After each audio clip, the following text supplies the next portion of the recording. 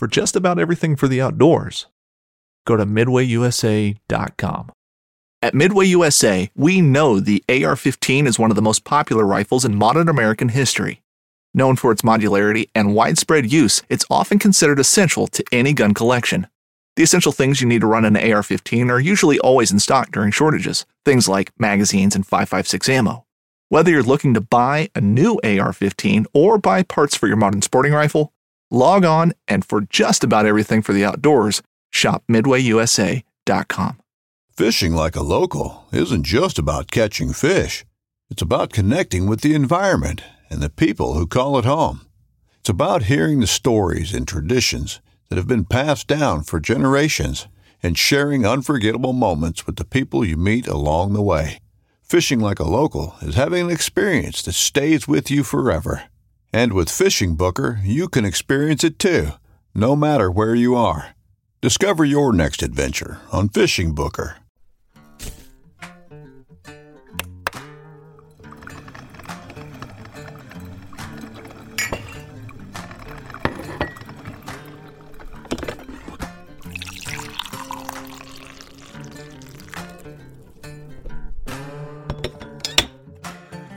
Happy Friday, everybody. Episode number 28, volume number 2 of the Coffee Call. And today we've got an exciting one, a listener-submitted question, and I've been getting this one a lot, and it's basically what to get for self-filming and how to self-film. And I got Justin on the other line, and I'm excited about this one, man. How are you? I'm good. This is a really good topic. I think we're going to have a hard time staying inside 25 or 30 minutes. It's easy to get lost in this one. I think there is always one of those but moments in this kind of a conversation. Like there's no hard and fast answer. It's not black and white. Just has a lot to do with your experience, the style of hunting you're doing, and how much money you want to spend. So and there's a lot of variables to it, Yeah. And I kind of wanted to start by saying, a lot of people ask me this question, and my answer to them is, don't break the bank right away. Go out and get yourself a $500, $300 handy cam and learn how to tell a story first. Yeah. A lot of those handy cams and little camcorders, they shoot in HD. Go out there and learn how to use it and learn how to tell a story, and a compelling story that everybody's going to want to see. Because once you can do that, you might even get into it and you're like, this really isn't for me, and you're not out a whole bunch of money. Yeah. But if you're the person that's got a whole bunch of money to spend, that might be a little different story. I guess that would be my first take on it. What do you got? Yeah, I would agree 100% with that. It's one thing to go out there and push record and say you filmed your hunt, you filmed your kill, but why are you doing it? Like, is that your only objective? Then great, mission accomplished. All you need is a GoPro, But if you want to film enough to actually put somebody in your shoes, bring them into the stand with you and just kind of create that storyline that goes along with your hunt. That's the most important thing to learn first, is how to tell that story and how to bring those people in. And then from there you can kind of extrapolate and get different camera angles, different quality cameras, different lenses, different looks, all that stuff. But if you want to tell the story, you need to figure out how to do that first. Yep. Like you said, just go out and buy, if that's where you're at and that's what you want to establish first to see, how much you can put into it, go get one of those cheap handy cams. And when I say cheap, I'm just going to throw a rough estimate out there of, under $1,000. You can get them down to $200, $300, but do you think that's wrong to call a camera cheap if it's under $1,000? I really don't think so. There's a lot of SLRs out there that you can get bodies for $600-$800, $900. They're going to do fine, great. They're going to be great video quality. But, I started off with a $250 Sony Handycam when I started doing it.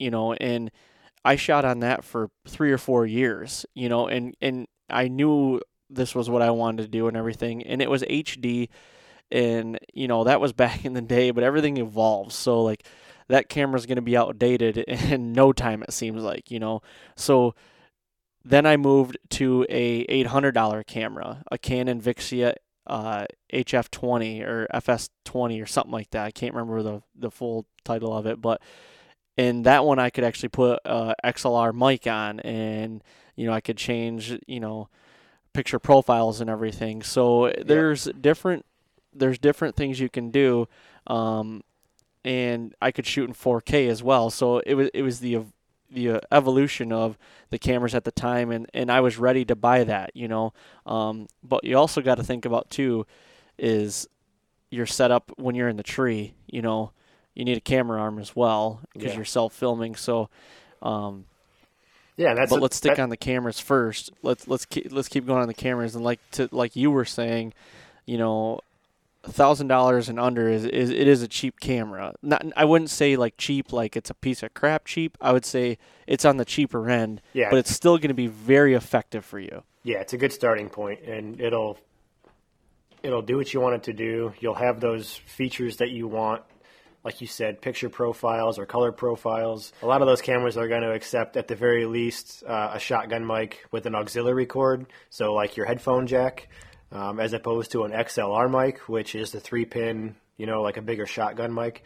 And I know even some of those, well, I can't think of one under $1,000 that'll take an XLR mic, but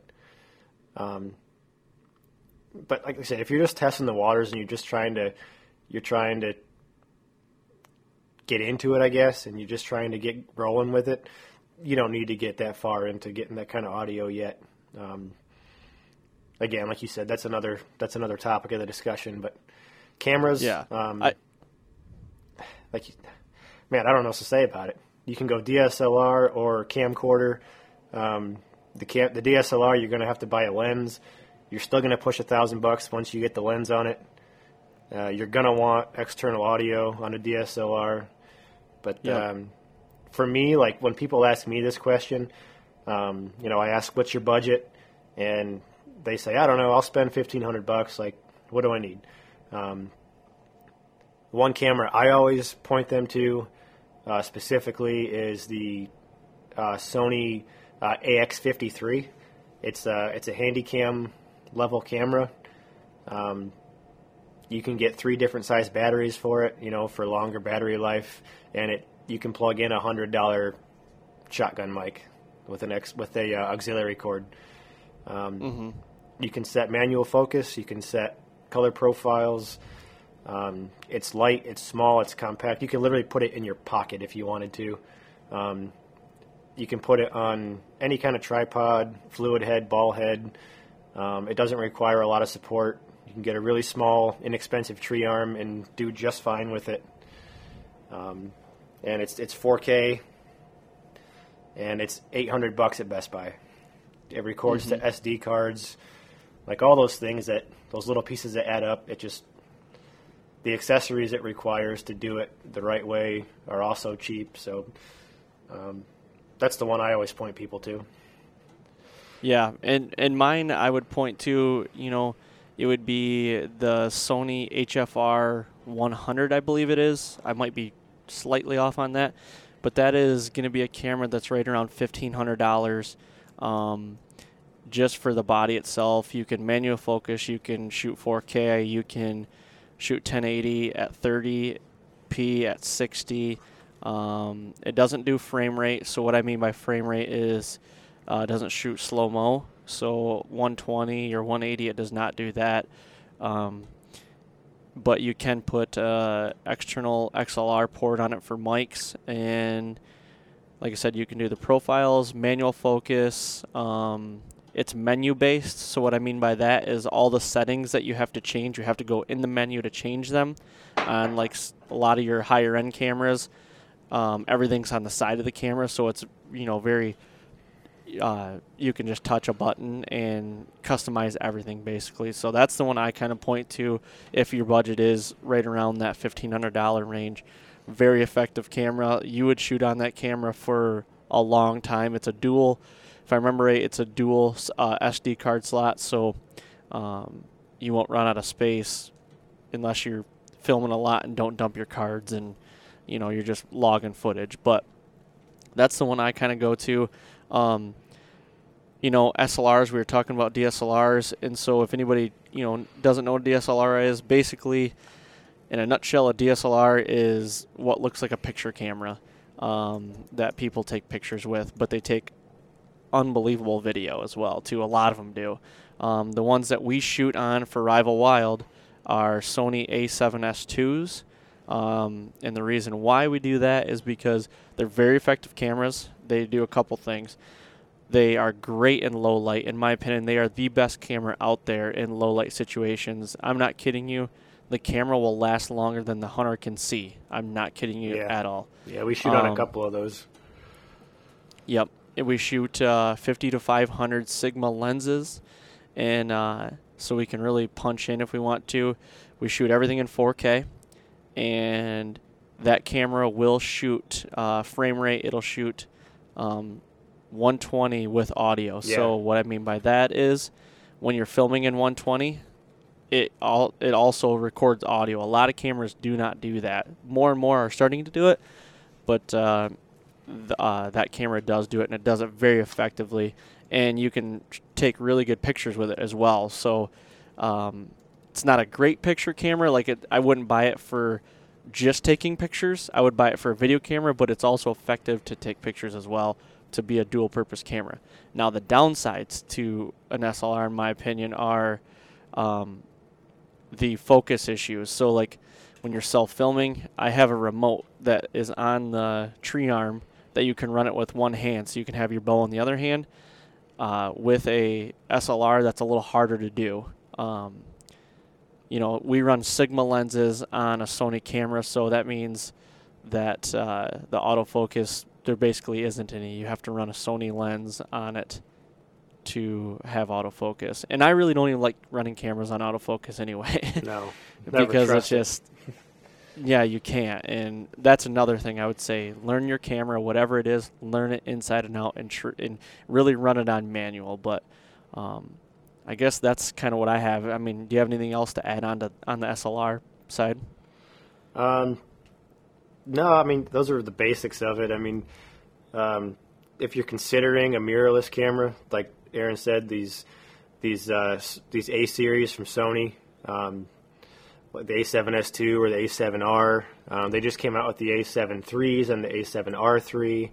Like I said, you can get remotes for those, and they do make some pretty big lenses that are actually servo lenses for those, so you can control the lens from the remote. But you're looking at a whole nother price bracket once you start considering those kinds of lenses. And in my experience, unless you're spending 2 or 3 times as much as the camera costs, you're not going to get the quality you will when you buy the lens that's designed for those cameras, which is that Sony, the G series glass? Yeah. I believe so, yep.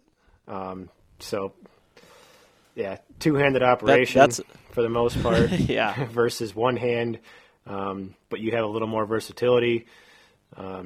You're going to need to know a little bit more about the settings and, navigating the camera quickly, in a hunting situation.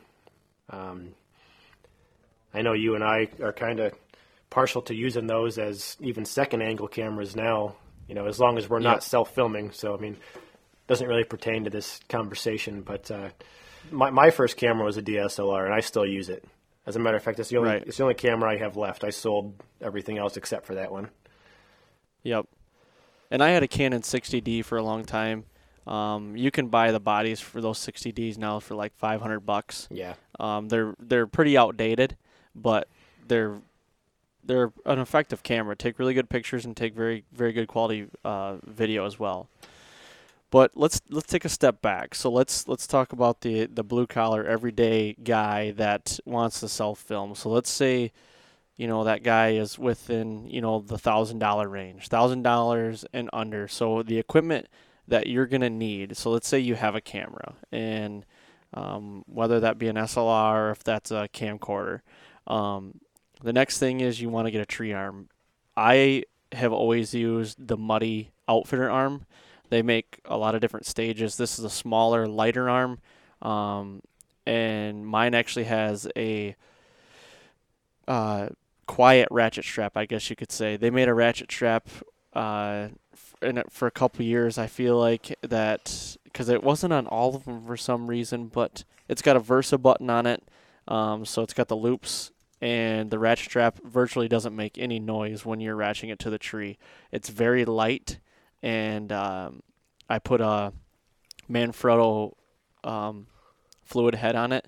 Can't remember what model that one is, but it's a very light, compact head, and I've got a remote for the camera and everything, and I can run that whole camera with one hand, and that's what I like. I like it to be simple. I like to keep my movements low, and basically it's just an extension of your body. So that's kind of the tree arm I use. Are you usually running the same one? Yeah, actually, I have the Outfitter, that small one, and then I've got the Hunter, I think, is the mid-size one. Maybe I had that backwards. I don't know, but I've got the small one and the medium one. Okay. As far as Muddy goes, but I've used that small one. That small arm will hold just about any camera up until, I want to say it'll hold anywhere from 12 to 15 pounds. Don't quote me on that. It seems like a lot, but it's a relatively pretty small tree arm though. Perfect for self-filming. Yeah, it's easy to set up, like you said. It's you ratchet the base to the tree, you pop the arm in, and then screw on your fluid head. So, yep. Yeah, that's about as simple as it gets.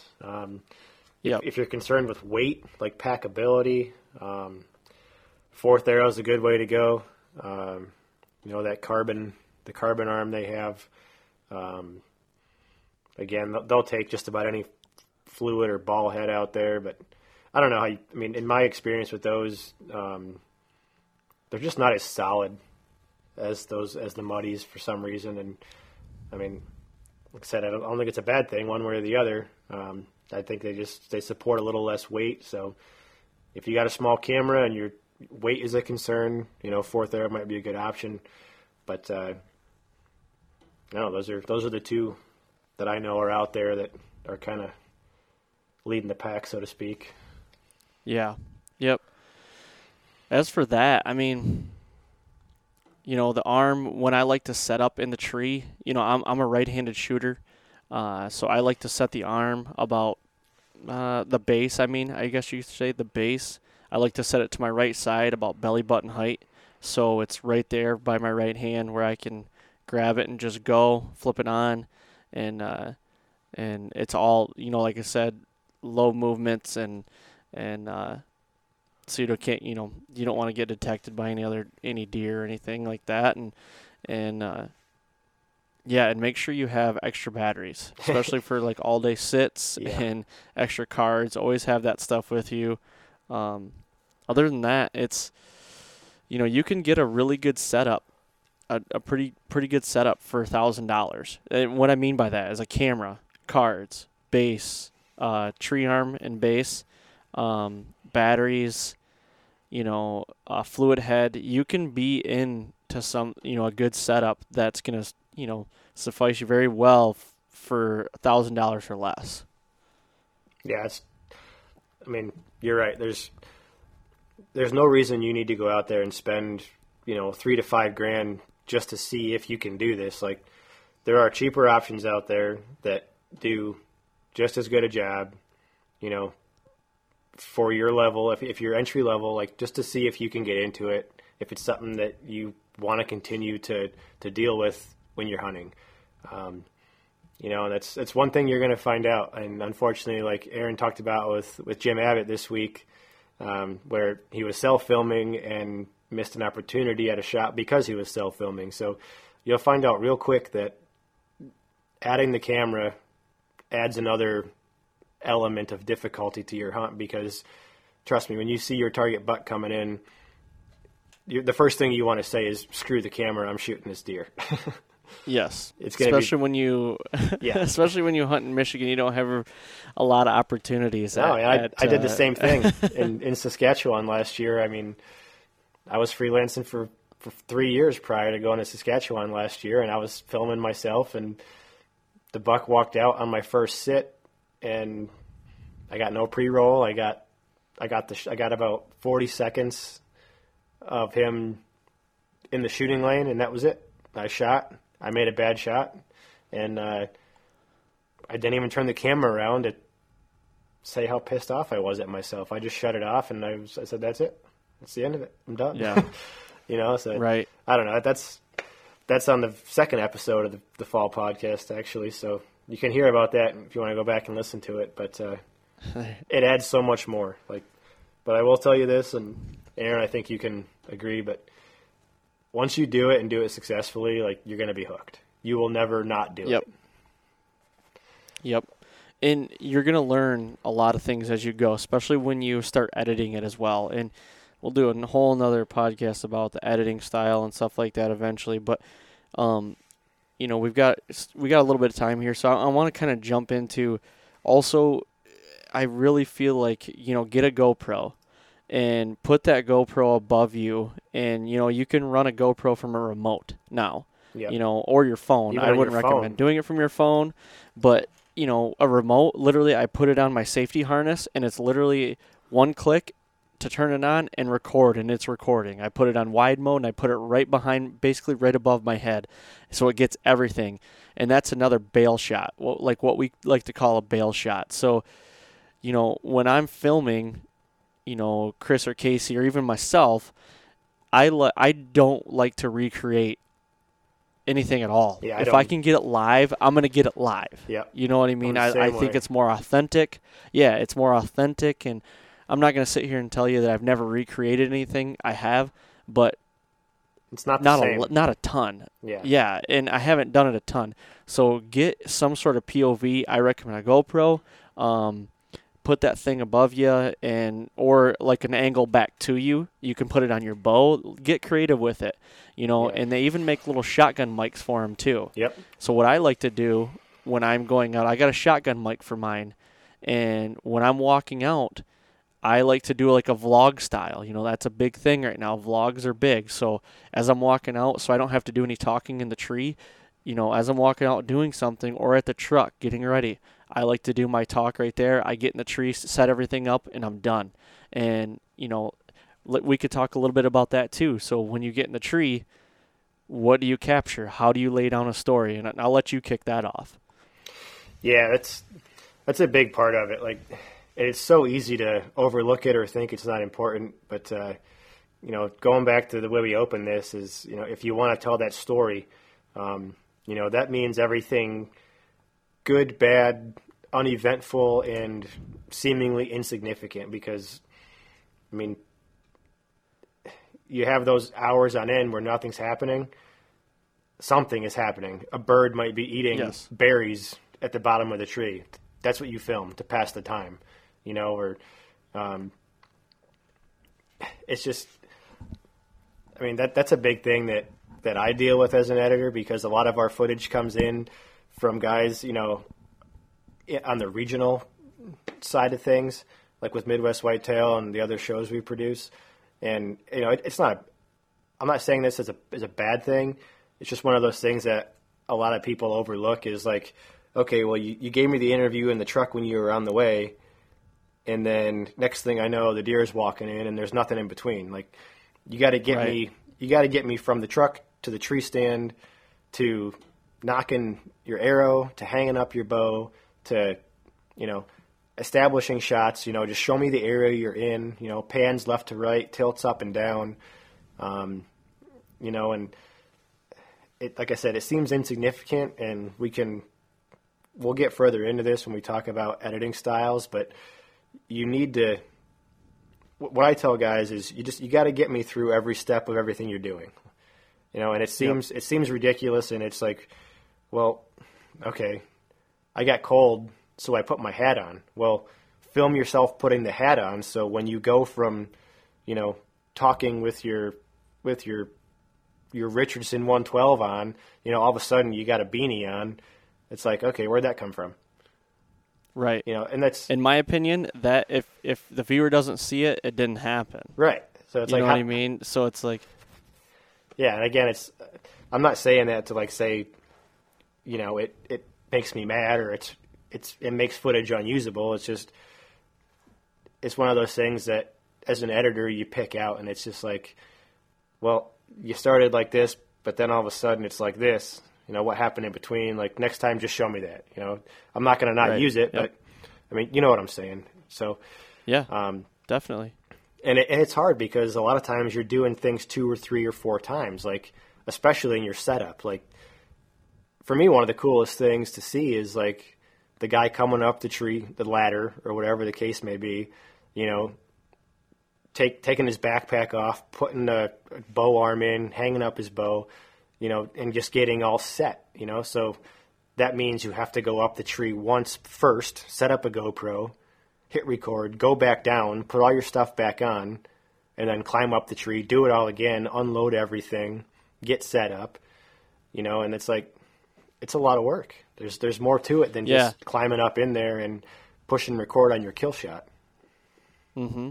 And think about it this way, too. Let's say you want to get that shot of you climbing up. Let's say you have a GoPro on your bow that's already on your bow rope. Hit record on that, position it like a tripod, basically looking up, climb up, and you've got your shot going up. Then you don't have to do it twice as well. Right. There's just, think creatively, think of ways around it. Yep. The staple I like to do when I get in the tree is the first thing I do when I'm like set, ready to go, is I get all my pans. I shouldn't say all my pans, but as the day goes on, the sun goes down or the sun rises. So you have to set that story up. If it's a morning and the sun's rising over the trees and everything, get that shot coming over the trees.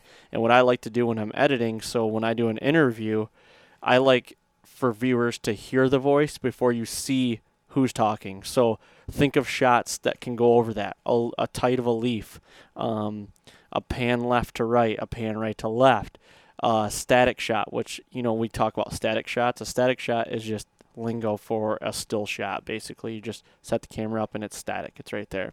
Yep.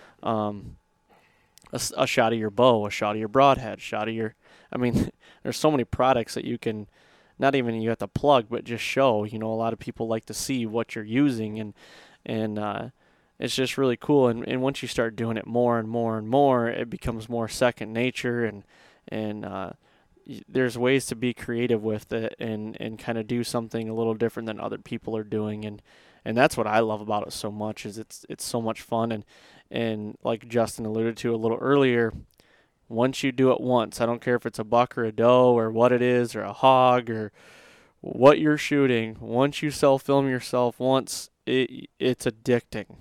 Yeah. But it is very easy to go back. It is very easy for you to be like, I'm just going to leave the camera in the truck.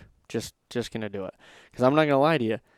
I film for a living. So when I come home and I want to hunt, sometimes the last thing I want to do is film myself. Uh-huh. It's one thing to have a cameraman come with you, but sometimes I just want to go hunting.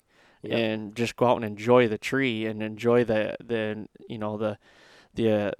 wildlife around you, the birds and the smells and the noises and everything. You just want to just sit back and just take a load off, And just hunt. Exactly. Yeah. And but then when you kill without a camera, it's like, well, I wish I would have had a camera. Yeah. Every time. But yeah, I don't know if I really have anything else to add, and just so everybody listening, if you have any like particular questions about a certain camera or equipment that you want to know more about, or what you want to know our opinion, what we think about it, DM us, man. Hit us up on Instagram, Facebook, personal pages, doesn't matter. Hit us up anytime you want, and we'll respond to you, or we'll do another podcast about it. It's fine. I love doing this stuff. I know you do too. And yeah, like these coffee calls, we would like to keep them to 30 minutes or so. And yeah, so I really don't have anything else. We'll get into some more. We could go all different areas, ways on this thing. So, yeah. But no, there's more that comes to my mind right now that I want to talk about, but we're up on time, I know. So I don't know. Yeah. We'll expand on this maybe in the next one or the next two or something and see. For sure. See where it goes. One thing is if you think you should film it, if you're like looking at it and you're like, oh, I should get a tight shot of that leaf, then you need to get a tight shot of that leaf. If you're thinking about it, then you need to film it. Think in that way as well. There's times when you get in the tree and, I filmed for over, a lot of days this year in the tree, and it's like you get lackadaisical. You're like, yep. Man, I really don't want to stand up and grab the camera and film that, but if you think you should film it, then you need to film it. You should, if that makes sense, and have fun with it. Get creative with it, Look at YouTube and look at, watch TV and look at the hunting shows and take some ideas what they have and make it your own and work with it and, just get creative and find your niche. Do what you got to do. And like I said before, learn how to tell a story first. Learn how to tell a story effectively, and everything else will fall into place. Yeah, and adding to that, I would say that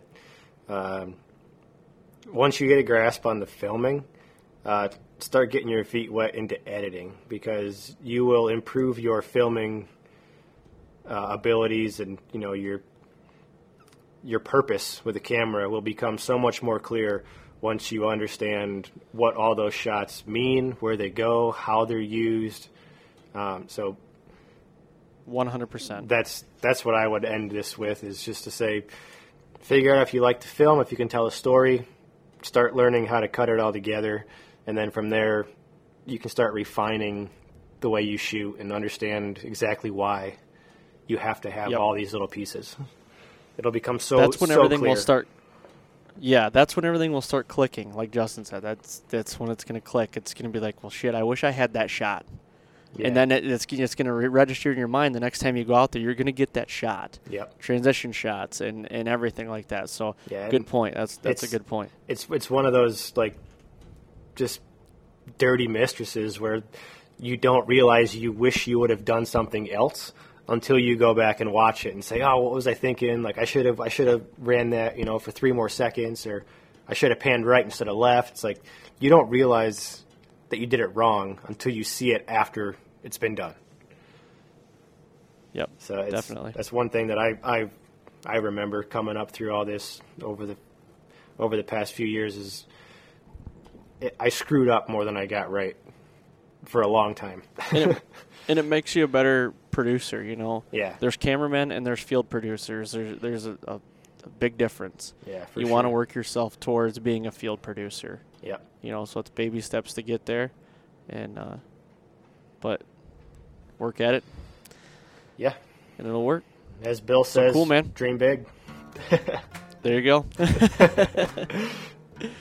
Cool. Well, let's get off here. We've been blabbering too long now, so. Oh yeah, 35 minutes already. Don't forget, everybody. We're going to do these listener submitted questions. Go on and submit the questions. We've got a ton, but we want more. And definitely. And if you could, go leave some ratings on iTunes and five-star rating if you would, please, and leave some feedback. We love it. We like to hear from everybody, and the support's been great. So, thanks again, everybody, and I think we're going to sign off.